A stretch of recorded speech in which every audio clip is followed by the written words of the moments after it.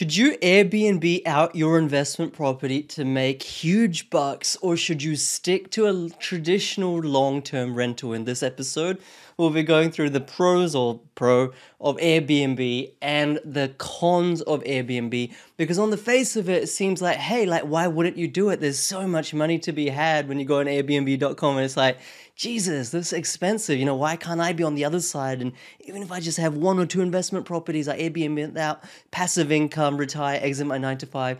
What's stopping me doing that? I'll go through the pros and cons, and at the end give you my synopsis, my takeaway of whether I will do it and whether you should do it.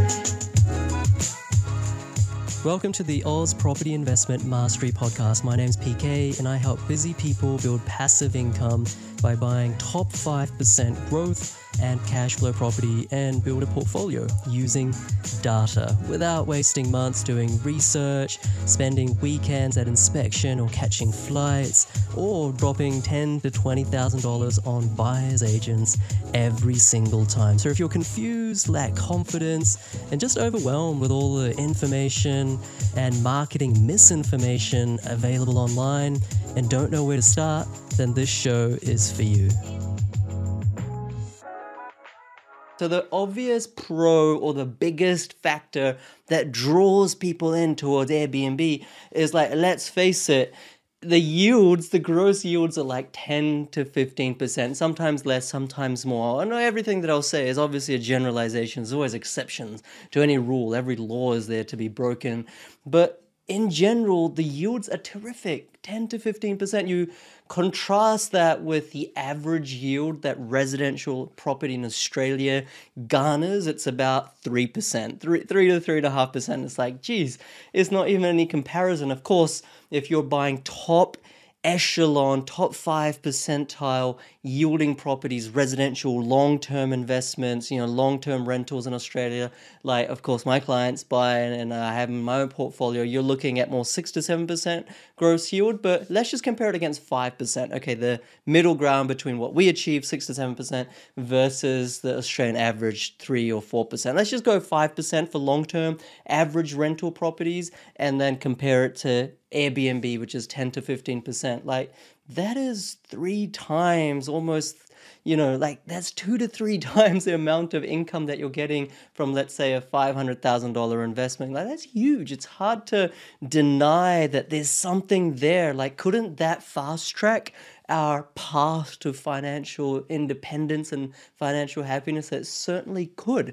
And so I think this is a very important thing that all seasoned property investors, or those that already have one or two under their belt, they always consider, okay? But also consider the downsides. But that was the first pro. And the second pro is the flexibility. When you have an Airbnb, you can decide to rent it out for 6 months of the year, or like the peak season. Maybe it's like school holidays, or maybe it's the winter time if you're in a snowy location, or maybe it's the Christmas time if you're in a tourist hotspot.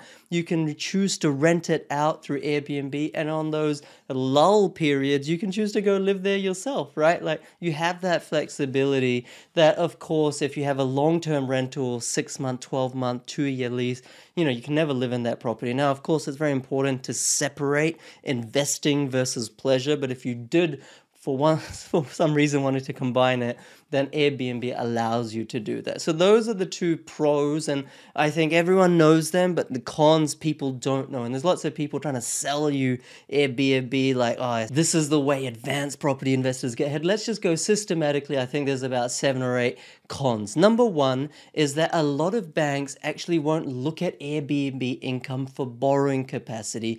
And if they do look at it, okay, if they do consider it, they need at least 12 to 24 months worth of rental statements, okay? And even if they do consider it, they shade the income that's there by 60 to 80%. What does all this mean? It's like a lot of terminologies that may go over your head.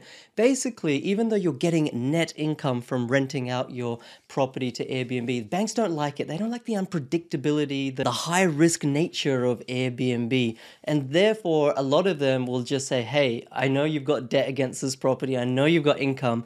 We're not just going to consider the income whatsoever. And so what that does is it limits your ability to get another property, because all of a sudden you have, like, let's say 500K of debt with no income. It's like, what? The bank's like, well, you got to pay that off. I'm not going to lend you any more money.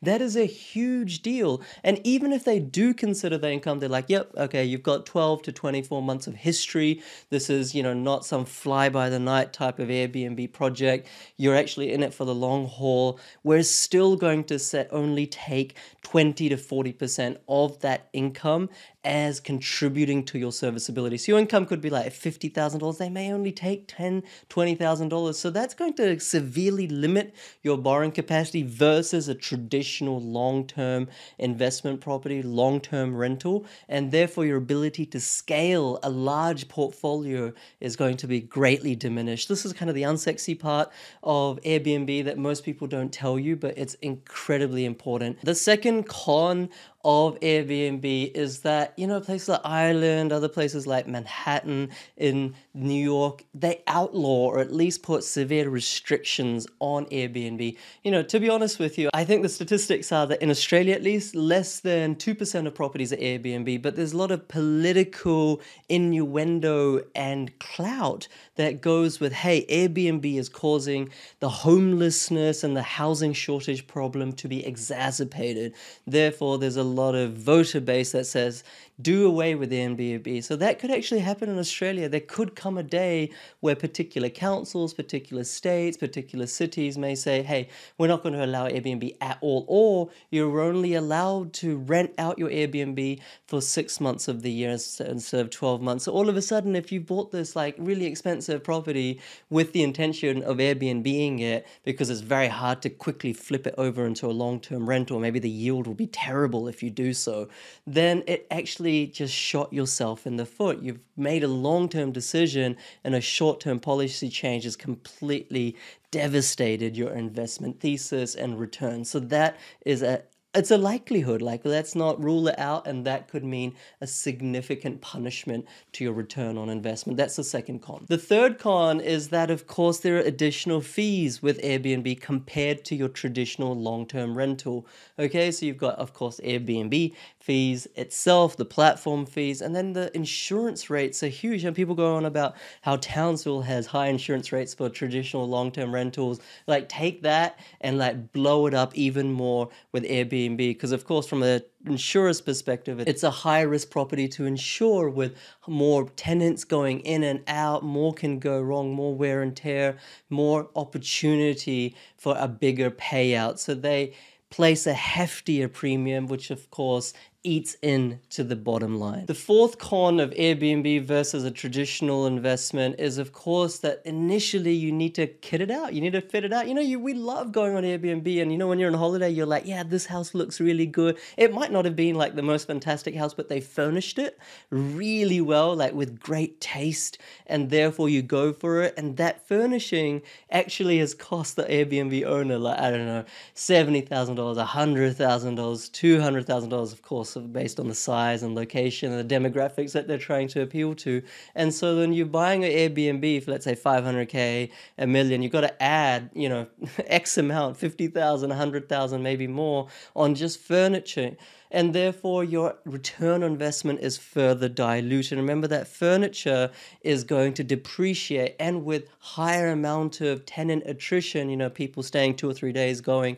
To be honest, like, I take care of Airbnbs when I go there, but I don't take care of them as if they were my own couch, my own dining table, my own TV set. Like, I like to be ethical, but most people aren't as ethical, right? And therefore the wear and tear is more, and therefore you have to replace that furniture, and that adds to the additional cost base on a yearly basis of owning an Airbnb property. So all of a sudden that 10 to 15% yield is getting eroded into, eaten away by more and more metaphorical termites. The fifth con of Airbnb is that property management, they can deal with a lot of the additional maintenance and work that comes with an Airbnb, but the property management fees are higher than your traditional long-term rental fees. So traditional long-term rental properties, let's say the property manager takes 7%, 8% on average across Australia.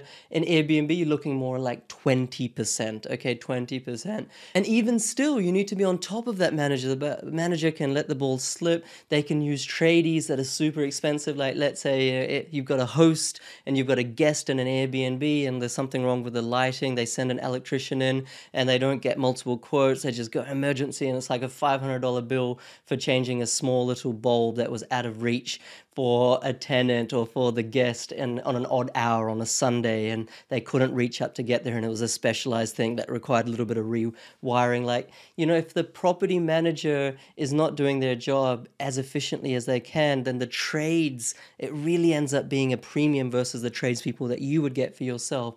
So of course there's the property management fee, but an additional fee for the, let's say no one cares about your money as much as you do, premium that the property manager will slap you with because they're getting really expensive tradies in a lot of instances. And let's be honest, even with a property manager, you can't outsource 100%. Airbnb is never about set and forget. It's always not a passive income strategy. A lot of it's passive, but it's always a headache. Let's say on your holiday and your Airbnb back in Australia, something wrong with it, your PM is trying to call you, hey, we can't reach our cleaner. What should we do? There's a new guest about to come in. Are you okay with us using this other cleaner? They may not turn up on time. They may not be of a good quality. There's a lot of things that can go wrong. So not only property management expensive and further eats into that 10 to 15% gross yield, but it's not passive either. And the sixth downside of Airbnb, and there's many more, is that the occupancy rate that we're trying to achieve is, let's say, around 70%,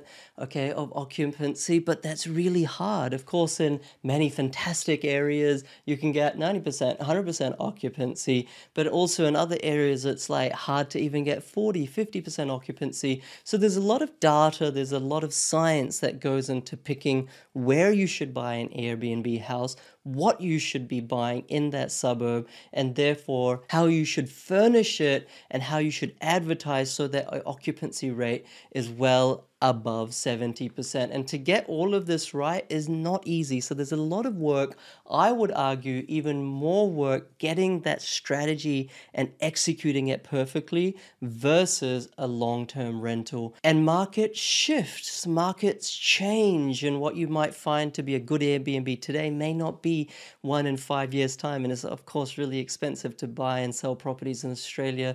So it's a really dynamic environment, dynamic market for something that's actually a fixed static asset. So like I promised, the summary or the synopsis is, would I ever go into an Airbnb property? Would I ever buy a property and do it for short-term rental? My personal answer is no. And the reason is that 10 to 15% attractive gross yield after everything that I've just mentioned goes down to around 7 to 10%. Okay, so 7 to 10% is now closer to the types of yields that my clients and all solid property investors are getting anyway, 6 to 7%. So why take on an additional headache and risk just to get an additional maybe 2, 3, 4% of rental yield? Yes, that's still objectively better, but you're putting more work into it. There's more downside risk, and there's an inability to scale that portfolio because the banks won't lend to you as much as they will for long-term rental. And let's be honest, property investing is as much a finance and lending game as it is the selection of the right type of property. So if you only want 1 or 2 properties and you're willing to roll up your sleeves, you've got a lot of time, you don't necessarily work full time, and you can manage this thing yourself, you don't need a property manager, you can buy a couple of Airbnb properties in your backyard, quote unquote, so to speak, and you can manage it yourself, saving yourself that 20% PM cost,